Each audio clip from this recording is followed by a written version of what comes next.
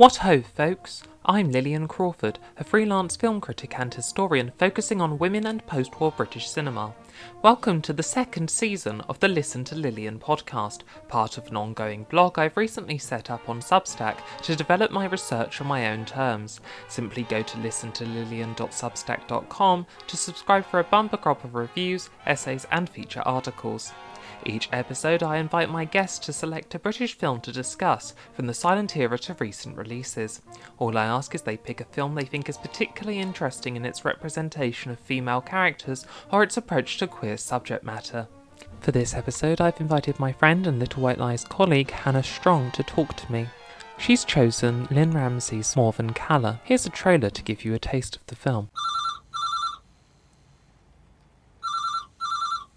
Hello? Who? No, this is Morvern Callar. Merville Collar? Morvern Callar. Marvin Collar? Morvern Callar.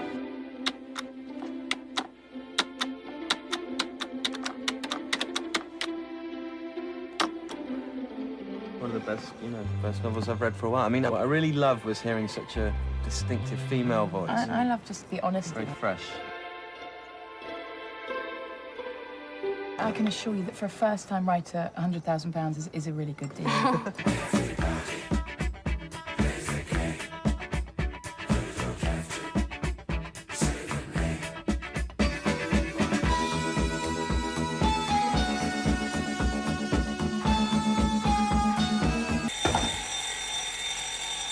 Some velvet morning when I'm straight, I'm gonna open up your gate. There's nothing wrong with you, Marvin. It's just the same can happen as everywhere, so stop dreaming.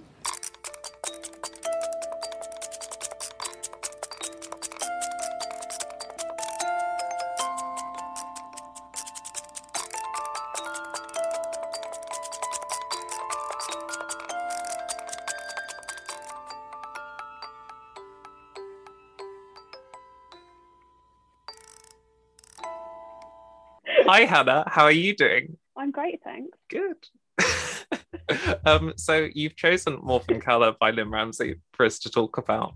Why is the first question, I suppose. Yeah, I guess because when you asked me about doing the podcast and said just pick a British film, it's literally kind of the first film I thought of. And then I kind of I thought Morvern Callar, and then I thought of all the other amazing British films, and then I just thought, you know what, go with your initial choice, because it's always, I think, the film you care about the most is the one you picked to begin with.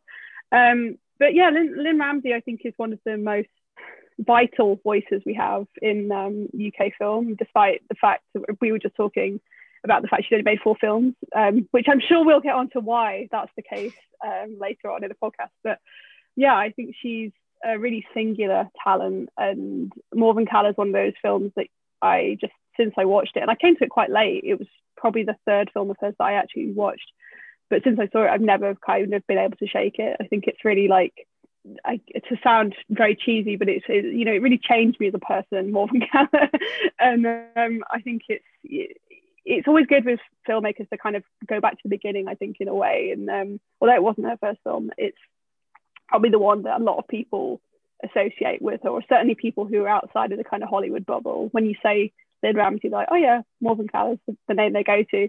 And I also kind of wanted a chance to talk about Samantha Morton, who again I think is a wonderful, wonderful woman, and has had to deal with so much shit in the industry and just beyond the industry. So yeah, it felt like a nice chance to give some love to a kind of real gem of the British film industry and talk about female relationships on screen. I think it's a really interesting portrayal of friendship. I think I could ramble all day about why I wanted to talk about it. Yeah. Well, I it's strange because I also came to this one third. I think the first one I saw was You Were Never Really Here, which I saw very late one evening of the Cambridge Film Festival, so I don't really remember that film. I know you're a big fan of that one. Yeah, I'm literally sat in front of 3 separate posters for it. Yeah. My room is half Adam Sandler shrine, half Joaquin Phoenix in You Never Really Hear shrine. It's a bit. I remember one time someone came over and they walked into my room and just went, "There's a lot going on in here," which is like the best review possible. But yeah, no, I'm a huge fan of that film. Yeah, It really devastated me. I should probably watch it again, because as I say, I did not watch it in the best circumstances. I think I'd seen like 6 films that day as well, so I was just like, I want to go to bed now, please. Festival viewing is so like it can either like mean that something really, really stays with you, or that it just totally like completely passes you by, because you're in that state of like, oh, I've got to fit in, you know, another 3 films, or oh, it's coming right at the end of a really busy day. So yeah, I'd also just sat through Film Stars Don't Die in Liverpool, which is like long and very twee and quite dull. And then it was like that's a real switch of vibe there. It really was. And then I watched and then I watched We Need to Talk About Kevin, because when it came out I was too young to watch it, and I remember seeing it, like clips of it at the BAFTAs, and being scared by the idea of it. So it was like one of these films that I sort of pushed away, but but being a massive Tilda Swinton fan, I did eventually come to see it. And then I saw Morven Caller last year, I think, for the first time, and then Ratcatcher today for the first time. So I finally caught up, but in reverse order. I think it's interesting starting with her as her sort of American films and then going back to her Scottish ones. And what I think I've learned is that I absolutely love the Scottish ones, and I don't really have feelings towards the American ones. I like We Need to Talk About Kevin, but it didn't move me in perhaps the way that Ratcatcher and Morven Caller have done. What do you think of like that transition that she made from sort of Ken Loach style filmmaking to something a bit more mainstream? It's interesting, isn't it? Because I think there are a few filmmakers who have made, I mean, we talk a lot about filmmakers going Hollywood and, you know, kind of making that transition, and so many British filmmakers do hop across the pond and then everything kind of shifts completely. And definitely I think you can see the kind of the money floods in, and she gets a budget, and you know, kind of everything changes. But the first film I saw was of hers was We Need to Talk About Kevin, and I was at a very impressionable age. I was 19, I was in my first year of university, and I remember going to I walked from my student halls to the Hyde Park Picture House in Leeds. And I went to see this film knowing nothing about it other than I really, really loved Tilda Swinton, and, you know, thought, well, if she's in it, it's going to be good. So got to go and see it. And that is the worst possible way you could go and watch We Need to Talk About Kevin, because I didn't know how that ended. And I didn't know what that film was about. And I came out of it, like, I remember, you know, this is a good, like, nearly 10 years ago now. And I remember walking home in this kind of like just fugue state. I was so emotionally like crippled by what I had just seen, and so confused, and, you know, it really, really had a very deep impact on me. And I don't think I'd ever quite seen filmmaking like that either, because a lot of like the filmmakers I kind of, when I first started getting into film, I was very like, I was the proper like cinema film bro. I was like Quentin Tarantino, Martin Scorsese, The Godfather, Francis Ford Coppola. I always laugh at those like memes about film bros, because that was literally 16-year-old me. And then I watched well, it often I mean, I sort of started off the same way, because like I'd get Empire, and those are the films that it tells you are the best films ever made. And I talked to like the people who I would talk to about film were like my dad's friends, and they're all like, oh, you have to see Pulp Fiction because it's the best film ever made. And I'm like, and I didn't actually really have opinions on those films until later on. I'm glad I sort of started off with that, because it is like what most people are familiar with. But now I watch those films and I'm like, this is just racist and misogynistic, and I do not feel comfortable watching this. It is fascinating that I think so many kind of, I mean, you're a little bit younger than me, but so many British film fans probably did kind of come of age on the same films, not because we were like particularly interested in like, you know, Pulp Fiction or Gangs of New York or whatever, but just because those were the films that you know, Empire, I was an Empire subscriber for about 4 years, from being 14 to 18, and those were the films that were not only like kind of prescribed, but that were like available, that were winning the awards, that were on television, on Film 4, and I would tape them onto VHS and later on to like the DVR. And you know, I think it's interesting that when you kind of get out of that environment and go away to university, you start to really like have access to these other films. And you know, before I was 18, I wasn't going to cinema. Well, I was going to cinema on my own, but it was with my friends, and my friends would have killed me if I dragged them to go and see when you saw Kevin. It would have been like friendship over. I remember we went to The Social Network, and that was like quite enough for them. They were like, I don't think so, Hannah, you're not allowed to choose the films anymore.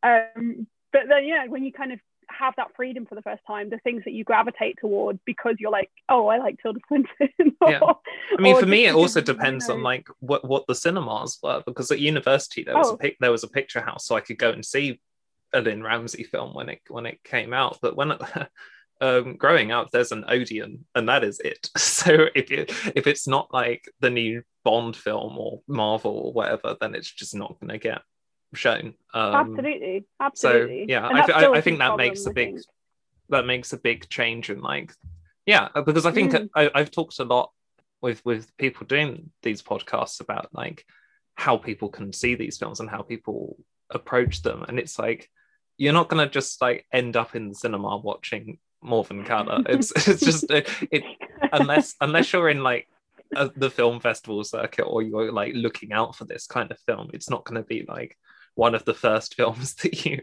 you sort of come across, I think. No, I think unless you kind of grow up in like somewhere like London, where there is definitely way more access, or with a family who are interested in the arts. And I love my family dearly, but we're not like an art family. Like my grandma is, but she's not a film person. She's like an opera and like ballet person. So she would take me to see the opera and the ballet, but she wouldn't ever like. We went to see Chicken Run, and I think that was the last time she took me to see a film. To be fair, great choice, can't fault that at all.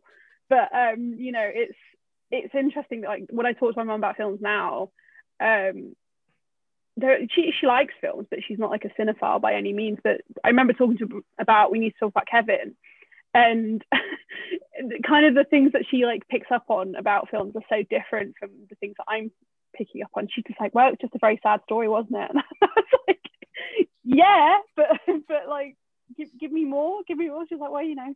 And Uncut Gems, my favorite thing ever, is my mum at the end of Uncut Gems just said, well, you know, I think Adam Sandler should probably get some award recognition. And I was like, I mean, yeah, you are correct.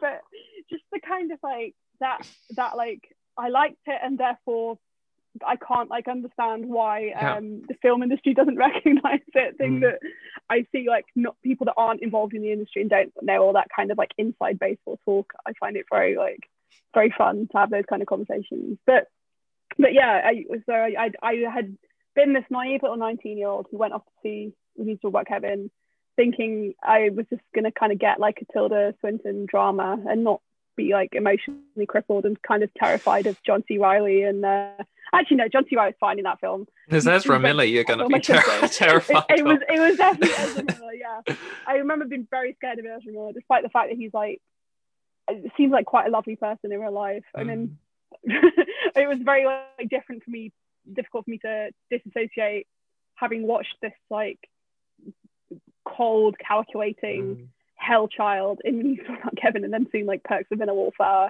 which is one of my favorite books. And I was like, this is like total kind of cognitive dissonance here. I can't get over it. But yeah, I watched this film and thought, yeah, amazing, great, love it.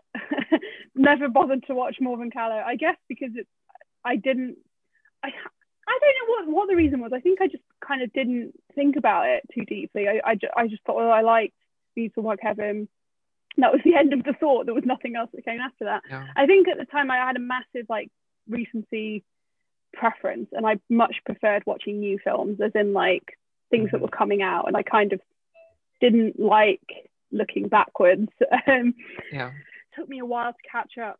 I think it was after I saw You Were Never Really Here, which again, I had a very similar experience in that I went to cinema thinking I was going to get a Joaquin Phoenix movie and came out like emotionally, like, again, crippled. And that film's like 65 minutes. Or, Yeah, no, it's really not. It's longer short. than that. It is short. It's a short film, and it was like I'd been clubbed over the back of the head by the end of it. I just felt so kind of distraught. I remember crying. I watched it at the it was either a Picture House Central or the BFI. It was one of the two during London Film Festival, and it was after it had won the prizes in Cannes. And I remember I was very, very excited for it, but kind of hadn't read any reviews, so really didn't know what I was. My thing with Lynn Ramsey is just like not knowing what I'm getting myself into. I think much like her character, sometimes I just go in with this total ignorance and then come out like, oh my god, like, how do I continue my life now, knowing that this story is like taking up space? But I guess it's interesting that we both came to her American films before we went back to her Scottish films, which I think whilst we obviously can tell that it's the same filmmaker, I think if someone had just presented me with those four films with no context, I think I probably would have a hard time realizing that it's the same person who made those first two and then those second two. Definitely. And I think you really have to kind of look for the little motifs and recurring ideas and recurring themes, because she's very good at like making those connections between her work. But she is definitely someone who, over the course of 20 years now since she made Ratcatcher, just over. I think she's changed quite a lot as a filmmaker, and it is like kind of stunningly different to see a film like Ratcatcher and then a film like You Were Never Really Here. Is like there's two different filmmakers here, but I think she's been through it so much with her filmmaking career and kind of been messed around. I think there's a lot of like, I don't want to say anger, but I think there's definitely some kind of like, there's something that I think changes after More Than Callum, but before we need to talk about Kevin. I'd love to kind of like properly sit down and like, Zodiac this and like plot it all out and kind of try and work out like what's changed, because I think there's a definite shift, but it would be hard to kind of for us to just plot that in the course of an hour what exactly happened. But I definitely I'm repeating myself now, but I think that there was like a very strong change, a switch that happens, not for the worse or anything. It's just very different. Yeah, I suppose all of the films have in common the fact that they do leave you feeling sort of hit over the head by them. They all have this really quite disturbing element to them. Actually, I don't know. Maybe that's why I have mixed feelings about We Need to Talk About Kevin, because it made me feel so uncomfortable to the point where I wasn't sure if I wanted to or if the film had any right to make me feel that way. And I think I had that same battle with myself watching Ratcatcher, because the scenes with animals I find really distressing. Oh yeah. My heart was in my mouth for the entirety of the mouse scene, because you're just waiting for something horrible to happen. Yeah. And I mean, I think that's a theme in all her, that anticipation of something horrible happening is like very strong in all her films, especially once you know her as a filmmaker. You're like, I'm just waiting for something terrible. It's like Michael Haneke, you're just waiting. You're constantly like, something horrible is going to happen. I don't know when it's going to happen or what it's going to be. But yeah, in Ratcatcher, I think it is especially, the animal stuff is especially like, and because they're children as well, I think it feels like inherently worse. There's probably again another reason that We Need to Talk About Kevin is so disturbing, because anything with children, I'm immediately more alert. And the performances, I think, in both Ratcatcher and We Need to Talk About Kevin, given by the kids or kid in We Need to Talk About Kevin, are so good, like creepily good, that kids can be so kind of brutal and conniving and eerie on command. I just I'm always amazed that when a performance calls for kids to be really like that, and they manage to pull it off so well. I mean, in Ratcatcher, it's all so naturalistic. It's it feels like she's just gone out on estate in Glasgow with a camera and filmed kids. Into that, she has these like little surreal touches. Like, I mean, the most obvious one I think is the mouse flying to the moon, which is spectacular. I love it so much. But Morven Caller sort of does that at times. I'm thinking in particular of the scene where she chops up. I'm always confused. Is it her boyfriend or were they married? I don't know. I think it's a boyfriend. Boyfriend, yeah. When she like cuts him up in the bath and she puts on sunglasses and sort of puts on her is it a Walkman? It's some sort of portable audio device that she's like taped to her body and then the blood's like coming up and the music's playing and it's sort of like American Psycho comedy where it's like this sort of incongruous music and it's so out of place in the rest of the film. Also, to say not in the least possibly impossible to chop up a body as she does with like what she has in the kitchen. But I don't think that matters because there are things throughout the film which are just slightly odd or unrealistic, and it makes you question what the reality of it is. I mean, I'm sure you'll know that the scene where she's like offered £100,000 as a first-time writer, and that they're like, "We'll just give you the check," and it's just like, no, that does not. That does not.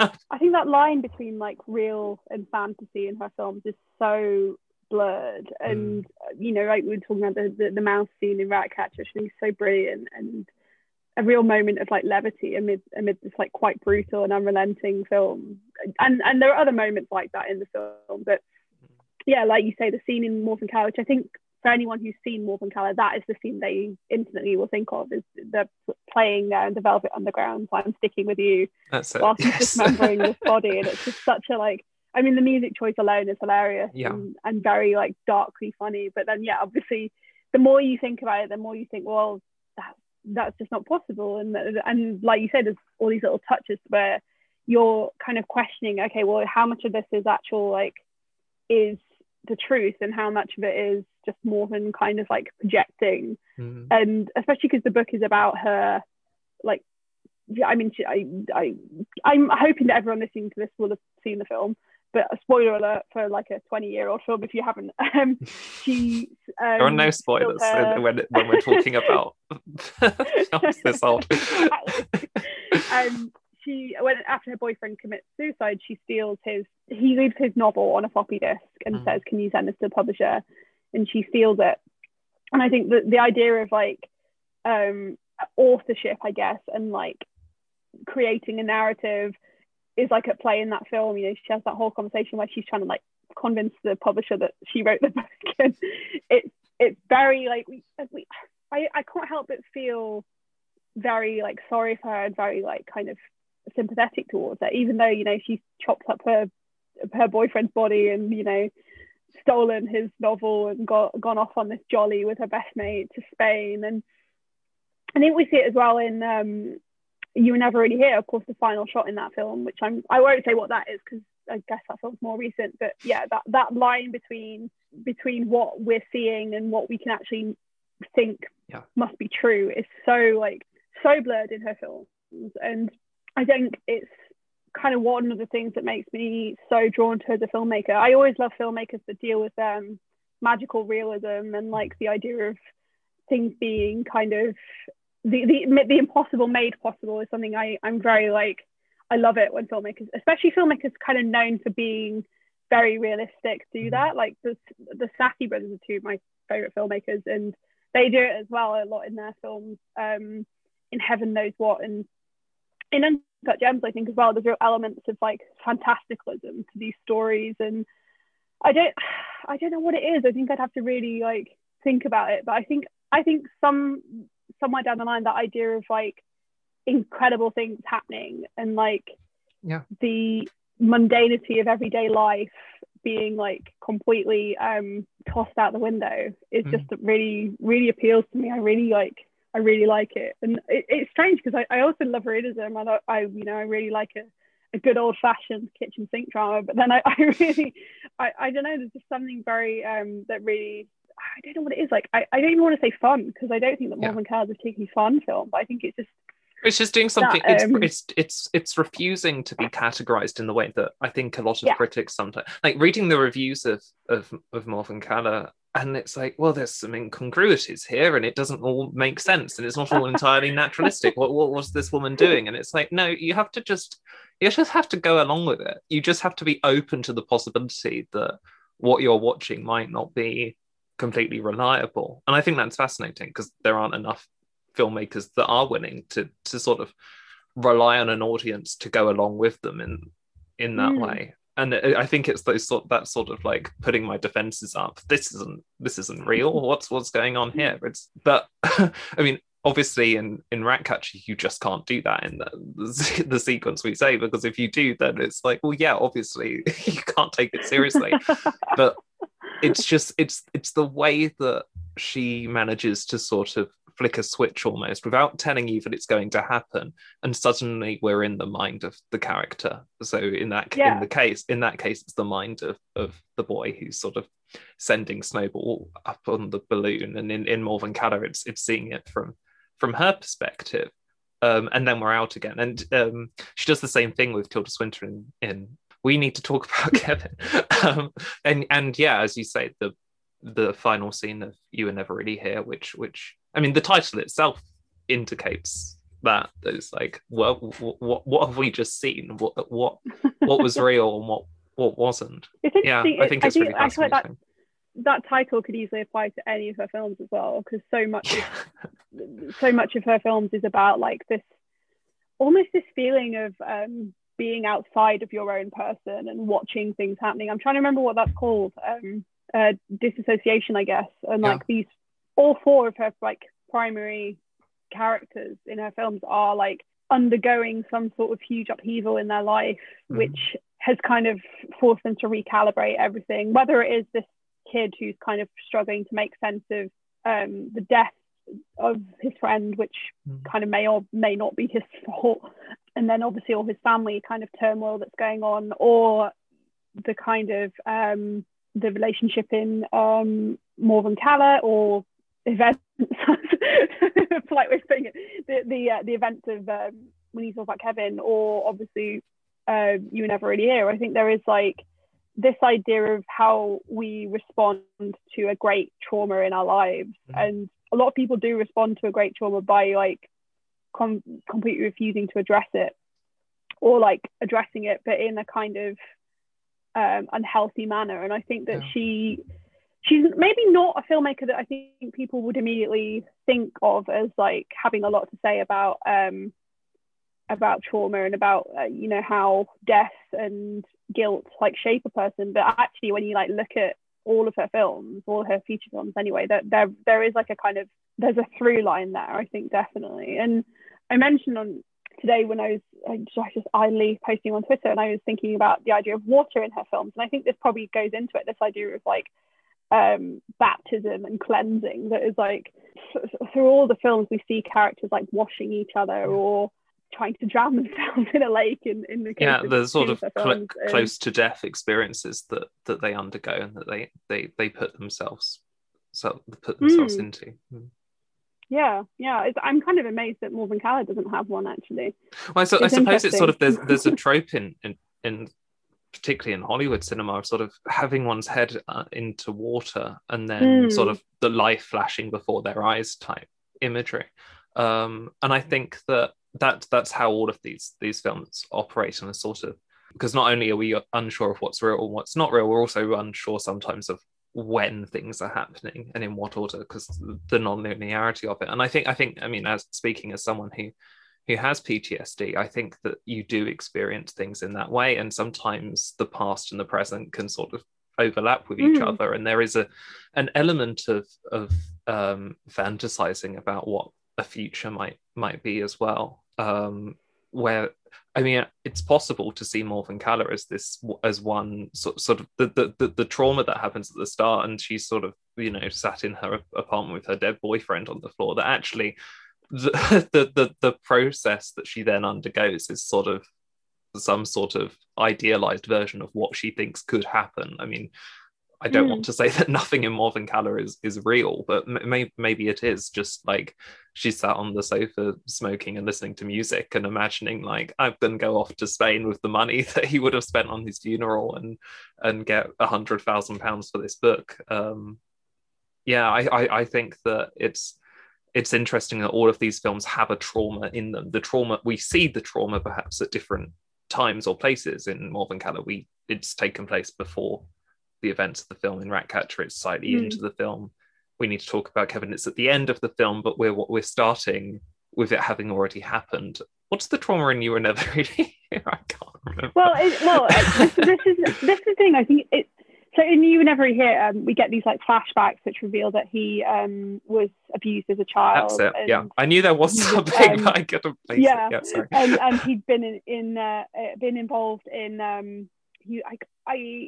I can't quite remember because I've not seen it in a while if he was like a like FBI or something. Right. But there's the shot where he opens the back of the van and there's the girls who have clearly been trafficked, and it's kind of him like, you know, the way that he's processing this trauma is by not only like what he does for a living, but also like, we see a couple of times like there's the shot where he has the plastic bag over his head, and again that's a film where I feel like it's very difficult to tell how much of it is him projecting and how much of it is actually happening. And then that final scene, which I think is such a like she we'll get more into this in a second, but like she's such a master of just like really beautiful moments in her films that really like stay with you even amid all that kind of like violence. And she does make incredibly violent films, I think, as well, which I guess makes a lot of people very uncomfortable, because less so now, but I think when she was kind of first cutting her teeth, I think women who made very violent films were kind of seen as like, oh, it's a bit repulsive in a way, like what's this nice young woman doing making all these really awful violent movies. But yeah, I love this idea of like these characters trying, like these films are about people trying to process trauma in kind of whatever way makes sense to them, and it almost kind of doesn't matter if people find that like palatable or not, because it's not really about them. It's, you know, it's maybe why I feel so defensive about her films as well, because I think that they're such like pure expressions of her as like an artist. They feel so kind of untampered with. The amount of, I remember when it was announced she was going to be directing Jane Got a Gun, the Natalie Portman Western, and I remember following that for like all that story about, you know, all the kind of updates on it for I get a long time. I think it was like in development hell for about 3 years or something, and then it was kind of basically came out that there'd been huge like disagreements between how she wanted to tell the story and how the studio wanted her to tell the story, and it was just a total mess. And I think there was another project, The Lovely Bones, of course, yes, where she was meant to adapt that, and it all kind of blew up, and in the end it was handed off to Peter Jackson, and we got what we got. I think it's, you know, she's clearly someone who has had to put up with a lot of like bullshit from the film industry, and has always like refused to kind of compromise her vision. And I think it's so rare that we actually like get to see filmmakers who will like put their foot down and say like, yeah, well, this is a film I'm making, like it or not. And I think there's something kind of mysterious about her. Like, there's something I can't quite get get to grips with. I think she keeps a real like, an almost, as intimate as her films are, there still kind of feels like a distance between like us as the audience and her as a filmmaker, that really like just fascinates me. She's someone that I would love to like sit down with, but at the same time would be kind of terrified of. Like, right. I think there's something like a bit that scares me a bit. I think because she does create these like very, very like, it's not even the violence, it's just the kind of the brutality, I think, more than violence, that really like sticks with me. All these like the moment in Morven Caller in the bathroom, which is such a like there's such a peculiar like intimacy to the scene where Morgan's chopping up her dead boyfriend. But yeah, I mean, that like juxtaposition really like I think that's one of the things about her films I can't like, I keeps me like coming back. I can't look away from it. The way that she like is able to kind of hold those two things in her hand. And in the case of You Never Really Hear, it's this real like image of like total purity and then like horrific brutality. And again, like we have that moment on the CCTV cameras where Joe is in the house where these girls, these young girls have been used by sex traffickers, and she's playing this like really like dreamy like old song, and he's like going around like very methodically like killing everyone, and it's just that real like stark kind of contrast that she's such a master of in all her films, in Ratcatcher as well.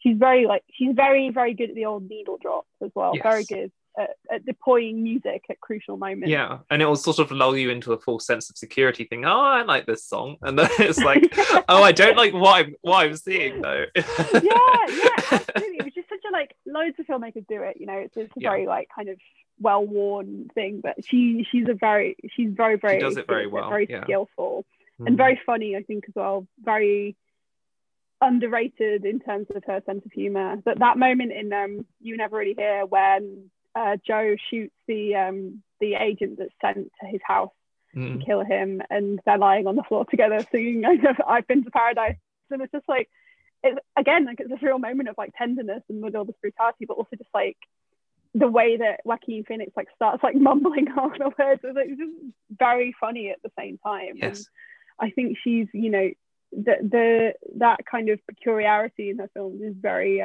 again something that I think is very masterfully put out. And I guess as well, watching We Need to Talk About Kevin was one of the first times I'd been exposed to a female character on screen who I deeply disliked, but at the same time was like completely fascinated by and very, very like drawn to. And I mean, I have to say credit to Lionel Shriver. Like, normally no credit at all to Lionel Shriver, but like I was going to say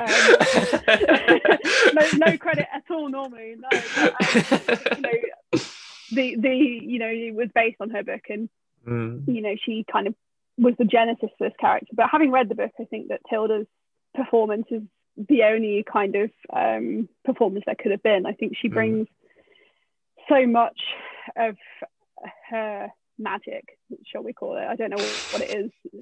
Her something to her je ne sais quoi to that film, but it's, you know, she's I feel like the idea of the unlikable female character has become like a whole trope in its own thing. Yeah, Elizabeth Moss has been owning it in recent years. Yeah, exactly, and doing a wonderful job. But just like the idea of like, I feel like we're going to reach a point in the next few years where it's like unlikable for the sake of it is going to be a thing. It's just, I'm worried about where we're going. But yeah, you know, Lynn Ramsey's been doing that for so long and doing it so well. I think particularly in Morven Caller, like Morven is, as I already said, she's you feel she's this tiny kind of like, there's a real vulnerability to her, and I think that part of that comes from Samantha Morton, who is a really like, she has this great fragility as a performer. Even now, like when I watch her and things, I think part of it is like, you know, she's got these really big eyes and just always kind of looks like a little baby bird, and she's got a very soft voice as well, very like, she sounds really like kind of that conversation in the beginning of the film where she's on the phone, you know, she sounds vulnerable, and then that's kind of juxtaposed with all these like really misguided things she does in the film. And I guess the thing that like really appealed to me about her character in the first time I watched it was that like yearning to just be someone else, be somewhere else. It's so familiar to me and so kind of relatable. I mean, I'm not saying that I would do it exactly as she does it, but you kind of understand a little bit where she's coming from.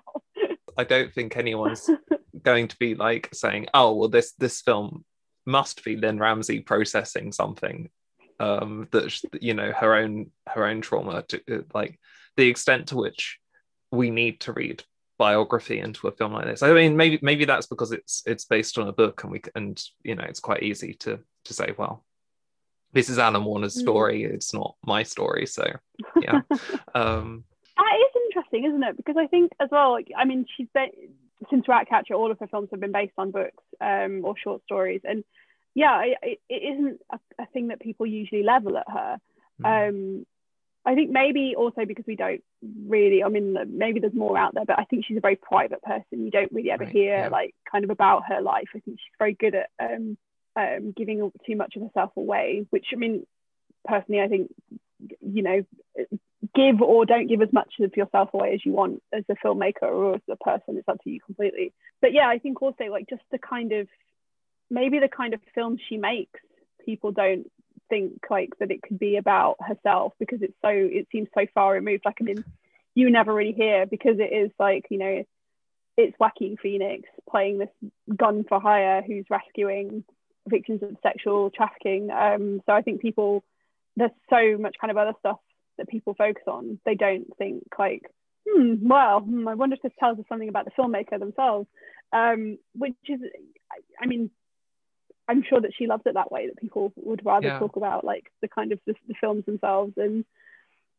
it seems quite a good way to sort of get rid of that, because it's such a lazy form of criticism, and which has like because it's almost always leveled against women as well. So it's this sort of misogynistic assumption that a woman making a film has to be talking about herself and her life experience. So I suppose being able to say that it's based on a book or an adaptation of something is a sort of an easy way of deflecting that form of criticism.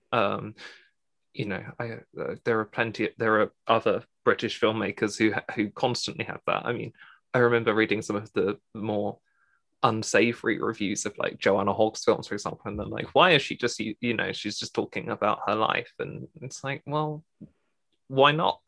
What's wrong with that? Well, that's the thing as well. Yeah, I mean, something like The Souvenir, which, you know, she has said is based on kind of some of her own experiences. I'm like, well, why not? Like, I mean, what makes that any less worthy of being on a big screen than, I don't know, fucking Avengers? Like, it's, you know, why do we have to pick like one or the other? If it's a good film, like, and you enjoy it and you're interested and invested, then really, who are you to say like, I'm even using this film? What was that wonderful Stuart Lee line about Joanna Hogg's? I think it was about Archipelago, maybe.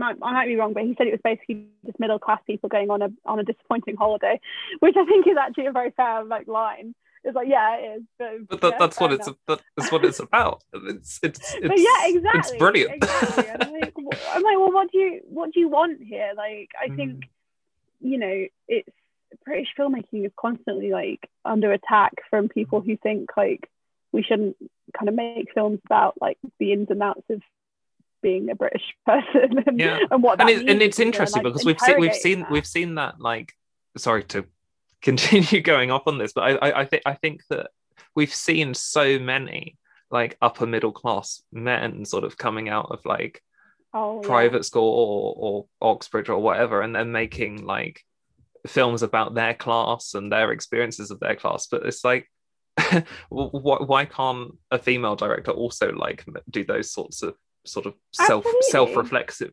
critiques? It's I just find that very frustrating. And even just pursue like what they're interested in. I mean, you know, we look at a film like Ratcatcher, and also I was just talking to you about Red Road as well by Andrew Arnold, and you know, I think letting kind of a female filmmaker or pursue the kind of things that they're interested in, things to them that mean something, is, you know, like it's the most basic decency that you can afford someone. It's not like a also like thing. Hogg trying to make Ratcatcher or Ramsey trying to make The Souvenir. It would just probably would love it. Yeah, but they I mean, I'm not saying that they wouldn't be able to do it and they wouldn't be able to empathize with it, but it wouldn't be the nuances of those films wouldn't be the same, I think. Yeah, absolutely. And the things that we love about Joanna Hogg are not necessarily the things that we love about, well, they're not the same things that we love about Lynn Ramsey, or, you know, any of the male filmmakers. We love these filmmakers and find their work interesting and worthy of conversation for very different reasons. And that the kind of multitudes that British film contains are what keep it interesting. I think it's, you know, it's very frustrating to see those kind of criticisms leveled, especially I think when it's smaller filmmakers as well, when it is like independent film that's kind of being like criticized in that way. It's like, well, if you want to just watch like people exploding for 2 hours, that is readily available to you. Like, you know, it is out there, and there's plenty of films coming out. We're not at, well, I mean, at the moment, obviously pandemic, but like there are lots of films out there. There's always another choice. No one's forcing you. No one is, Joanna Hogg or Lynn Ramsay aren't like forcing you to sit down and like, you know, watch this film. Maybe they should, but I think maybe more people would kind of learn to appreciate British cinema if they kind of, you know, if there was more of it available, well, not available, but more of it just kind of like shown. I think if I'd been exposed to this kind of cinema when I was like a 15-year-old, it would have like blown my mind. I think I would have been like so inspired by it. And I think the next kind of generation, I'm glad that they might be able to access these films more easily. I mean, Morven Keller is actually on iPlayer at the moment. I think it's got about 5 more months on it. And the idea that just be a teenager and just go and watch that and take something away from it, I think is really like brilliant. I think, and the things like BFI as well have done so much to kind of like make it feel a little bit more I was gonna say to democratize film. Yeah, I think that's probably the best way of putting it. They've kind of been trying to make these films more easily available. And even Ratcatcher, I found it on YouTube today. Someone uploaded it, probably very illegal. It's on Mubi, you know, as well. I think it's just on there we go. Permanently in the library. You know, there is a time then, I think, when it would have been like really hard to get hold of it. Oh, definitely. Yeah. And then it's, you know, I'm glad that people like us can watch them very easily and then have a conversation about them and kind of talk about, you know, the what we like about them, what we dislike about them, and then the kind of industry as a whole, and particularly the British film industry, because so much of my work is often around American film because it's just what dominates.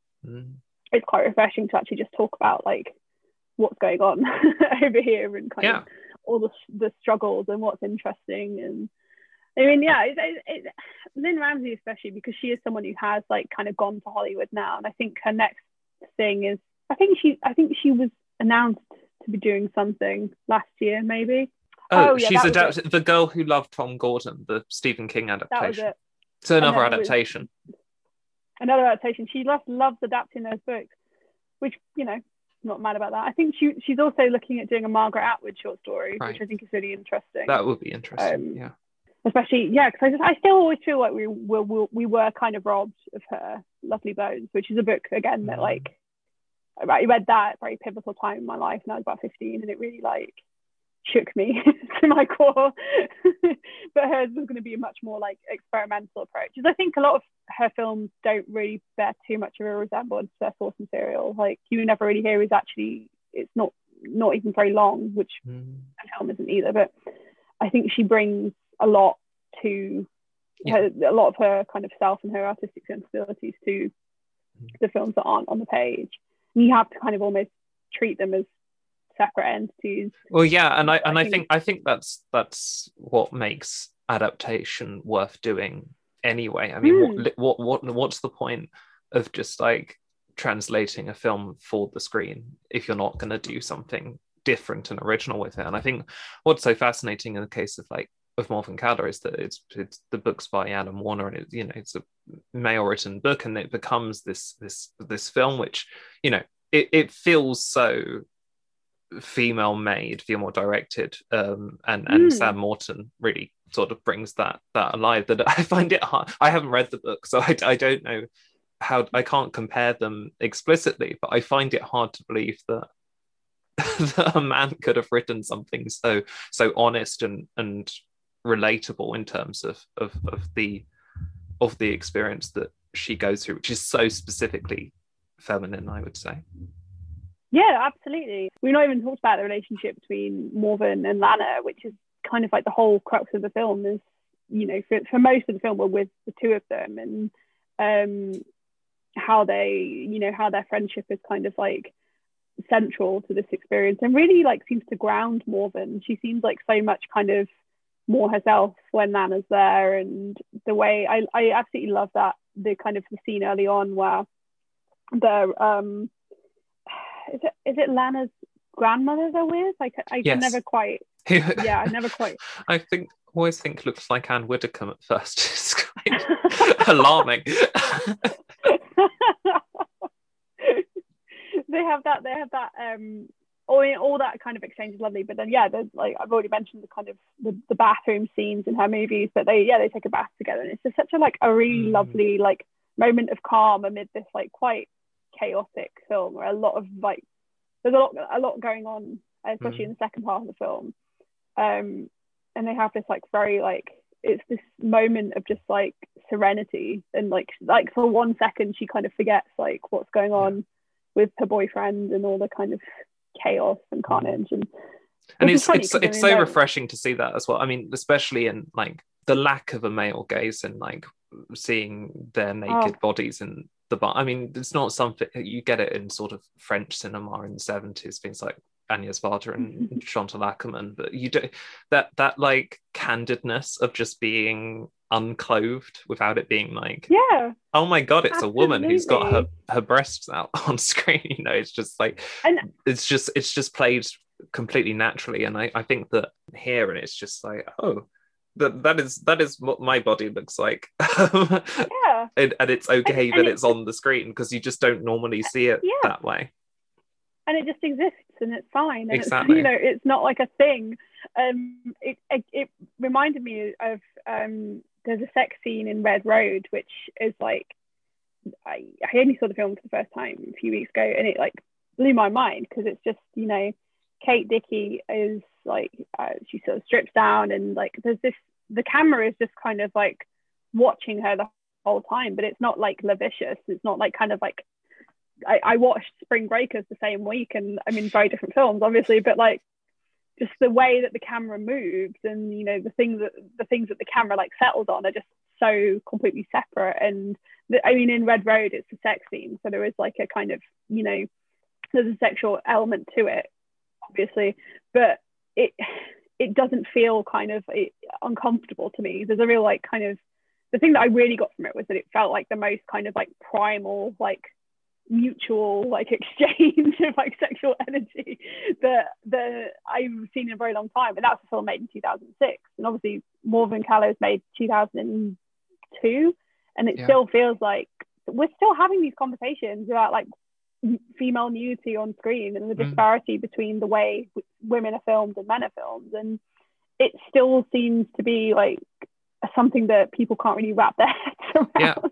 And like it specifically, like the bathtub scene is like a trope of sort of queer cinema, of like having gay couples in the bath together, so it has to be sexualized. In this film it's just they're so obviously just friends. It doesn't need to have that layer to it. There's no like, you couldn't describe this as like, there's no gaze present at all. It's not a female gaze. Like people have been talking about like Portrait of a Lady on Fire and sort of how you sort of switch it. It's still sort of sexual, but it's different because it's coming from a lesbian perspective.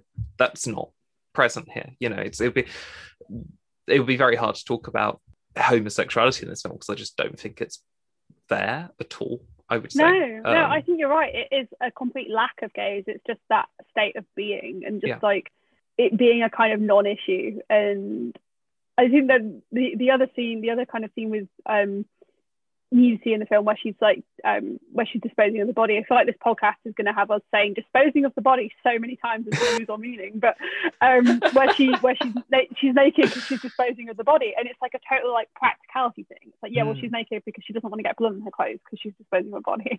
And that's like a really like a kind of nitpicky thing, but like it just as someone who's watched like so many crime shows and like kind of picks up on all that stuff, I was like, duh, like obviously it makes so much sense. And like to see it kind of like not even be like a question is just like so refreshing. And it is funny though that she does it like with a trowel. That's another like touch of surreal comedy. That's what's funny, is that like she's clearly thought about it enough that like she's not got any clothes on, but not enough that she's like using like a trowel. It's probably all she had. she's thought about it enough to like take the Walkman like to her leg and everything. it's yeah, like you say, I think there's like so many things within that like one scene where you're like, okay, song choice weird for a start, like taped Walkman, trowel, like there's just loads of kind of like elements that certainly when you watch it again you're like, hang on a second, like what is going on here? But she is like, I mean, I think she's, again, there's that scene in Ratcatcher where James is taking a bath and like, again, like the nudity is just kind of like, again, like nothing. It's just, it's so far away from being like anything sexualized. It's just like this moment of like calm and peace. So I think that idea of like water as cleansing comes back in again. And again in We Need to Talk About Kevin, that I remember being kind of very shocked at the time. There's like is it the scene with the tomatoes? I saw the Swintons like the like Spanish tomato festival thing. Yeah. And it is like that total kind of like lack of anything that I find very refreshing, because sometimes you just want to be, you know, you don't want to be anything. And it's something that, as I said, you sort of see it in some European cinema, particularly in French films, but in America, everyone still takes, in films, they all still take showers and baths in their underwear, which is ludicrous because nobody does that. It's like, why is he wearing swimming trunks in the shower? It's like, because God help us if we see like a nude body. It's and I think that that's to some extent an influence of censorship and sort of the ratings bodies that are like putting things of what you can and can't do. Like, do you really want your film to be given like a 15 or an 18 rating just because people are naked in it? It's sort of this incredible imagery in Morven Caller of like the death of the male author in a sort of Roland Barthes way. And then like she literally sits down and changes the name to her own and then makes it her own product. It's like, maybe that's the biographical element of this. Lynn Ramsey's like, yeah, we're gonna push that out. I'm here to like put my stamp on. I love that. Yeah, I love that interpretation. And I think it's such a like, in history there's been kind of loads of instances of like women being erased, women's contributions to literature have been erased, and women having to take male names to like pass off work as their own. It is like it's like a little funny like kind of moment where she's like, no, I'm good. I'm just gonna change it. I just love the fact that she doesn't even read it, and then like she's talking to like the publishers about it, and they're like, what's your next book? And she's like, I'm on holiday. that in itself is a bizarre scene. She's like in her bikini and relatable. And they've like flown out to Spain to talk to her and offer her a book deal, and it's just like, do you think we do this with everyone? That moment as well, like watching it again to record this podcast, it's such a like, I felt this very like kind of even though I know like she's stolen this book from her boyfriend who died, I felt this real like kind of protectiveness of her, because the agents are so clearly like a little bit unscrupulous and kind of like that you can tell like when she's like telling them like about her job, she's like, oh, I work in a supermarket, and they're like laughing because they don't think she's serious. There's this like this kind of like element of like this, you know, working class girl who's stumbled across this like opportunity and realizes that world isn't somewhere like she's gonna fit in. So she like, you know, she decides to go off and make her own path. And I felt this real like kind of protectiveness of her. I was like, oh, Morven. But I felt very like happy that she does escape in a way. Like she does, like, you know, she's on her own at the end of it. You know, she kind of landed like says, oh, my life is here. And there is that like real like kind of, for a moment, I felt like deeply like worried for her. But I don't know, it's like this weird moment when she's in that club at the end and listening to her Walkman, which again, like, very funny scene, and one of the best songs ever, which is dedicated to the one I love, which is so heartbreakingly romantic. And it's just like it sort of packs this punch of like, oh, like did you love your boyfriend? Because you're never really sure. It's like she doesn't really. Everyone's sort of like, oh, I'm really sorry for that your boyfriend's gone, and then later, and she just doesn't show any emotion about that. And then at the end, we get this sort of dull stare at the camera with like the diegetic music, which she's listening to in a club, so she's clearly listening to something that no one else is listening to, and it's like it's the Mamas and the Papas.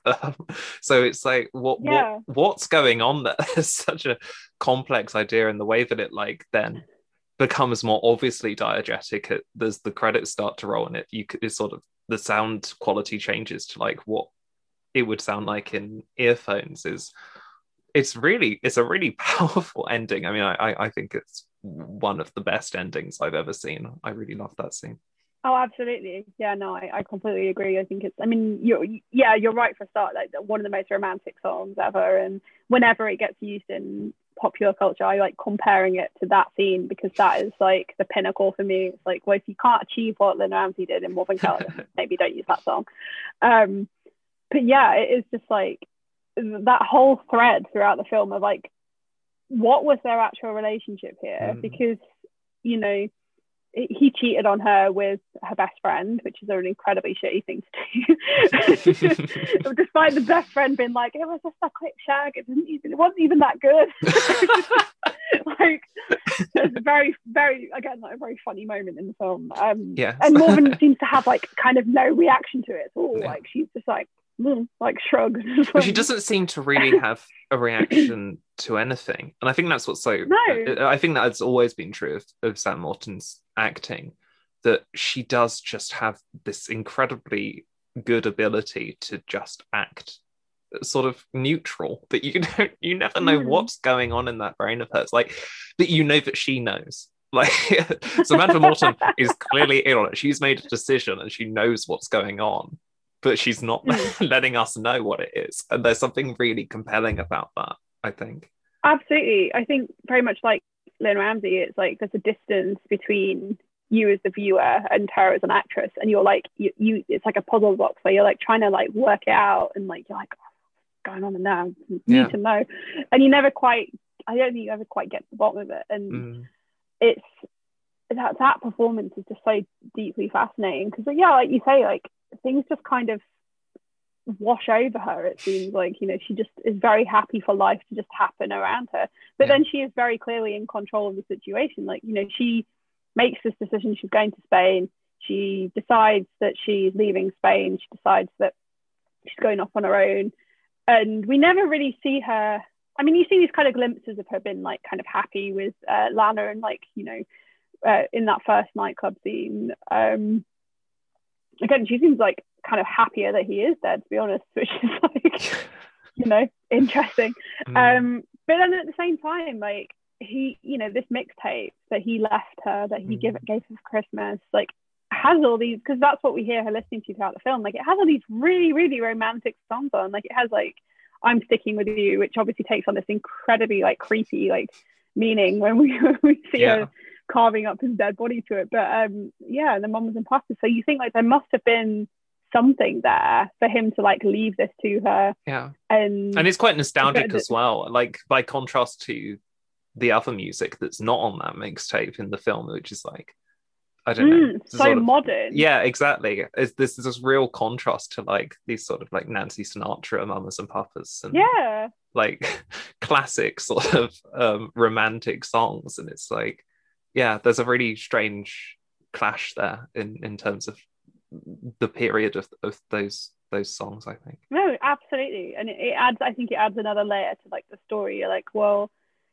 kind of just what was going on there? What was that relation? What was the book about? There's so many questions that are never answered. And ultimately, like they don't matter. Like it doesn't really have any impact on the story. But I just like that there's clearly so many other parts to this puzzle of the film, and so many questions that we never get an answer to. And I think it's the same in all her films. There are so many things that we just never never find out what happened, or never find out kind of the context.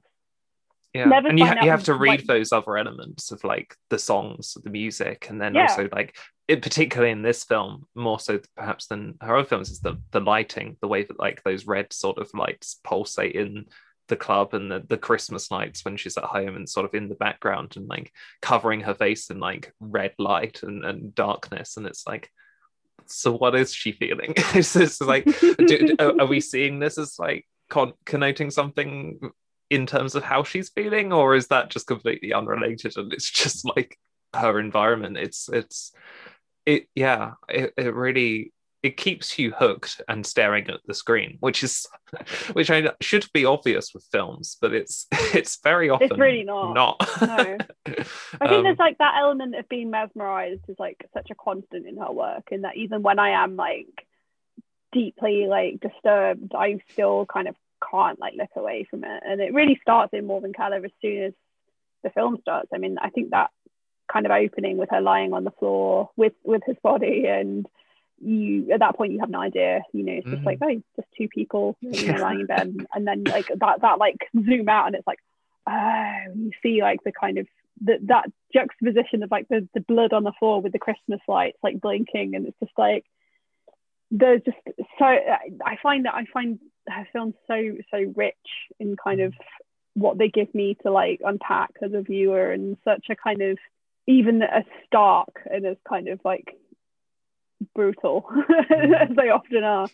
I think they are real like kind of very stimulating as a viewer, and very engaging. And I know that like whatever she does, like whether it's a short film or a feature film, I know I'm never going to be bored, like even if I don't like it, although I have liked everything. I always know that there's gonna be like a visual kind of intrigue, which isn't right. I can't say that for every filmmaker, like you say. I think it's a very rare gift as a filmmaker to be able to kind of like consistently have like command an audience's attention the way that she does. Yeah, definitely. And, I think you've definitely convinced me to like go back and watch We Need to Talk About Kevin and You Were Never Really Here Again, because I feel like maybe I just didn't have like the cine literacy or like the ability to sort of read those elements of those films when I first saw them, because I was quite a bit younger and I hadn't really seen a lot of films of that type, I suppose. So it's definitely something that I'll do. Hopefully form a slightly more concrete opinion of them than I previously had. She is one of the most kind of divisive modern filmmakers, I would say. I know so many people that really hate We Need to Talk About Kevin, really hate You Were Never Really Here. I mean, the Rotten Tomatoes page for You Were Never Really Here is hilarious, because it literally is just like pretty split between the people that really liked it and people that absolutely loathed it. And it's funny because like, with other critics I have to kind of be like, well, you're entitled to your opinion, but sometimes you read these reviews and you're like, you just have no idea what you're talking about, do you, mate? Yeah. He is like definitely one of the filmmakers, along with Andrew Arnold, I'd say, because American Honey got some really interesting reviews. She's someone that I think people do kind of don't really quite know what to make of her work, or just react out of total kind of repulsion. And then like, I mean, I know a couple of people who rewatched You Were Never Really Here after hating it and actually completely did a 180 and were like, it took me another viewing to kind of get into like what the film is doing and how it's doing it. So I think it's, she's someone that is always kind of worth a re-evaluation in people's minds, or like just a kind of like a second go. I'm always like telling people to go on, like, go on, watch it again. Having said that, I need to rewatch We Need to Talk About Kevin, because that is solely like, I can still remember watching that so strongly. I've not bothered to rewatch it because I had such a visceral reaction. It has quite like a distinctive impression. It was lovely to speak to you and to do this podcast. Thanks so much. Yeah, lovely to see you. All right then. Bye. Yeah, really nice to see you. See you. Bye. If you've got an idea for an article or a podcast, you can contact me via Twitter. My handle is @LilCrawf with 3 L's in Lil, which is where I'll be posting about new writing and episodes. Do also get in touch if you fancy appearing as a guest and have a film you'd love to discuss with me. The Listen to Lillian podcast is available via the blog and all the usual channels, including Spotify, Google and Apple Podcasts, so don't forget to subscribe so you don't miss an episode. All that remains for me to say is thank you for listening and toodle pip!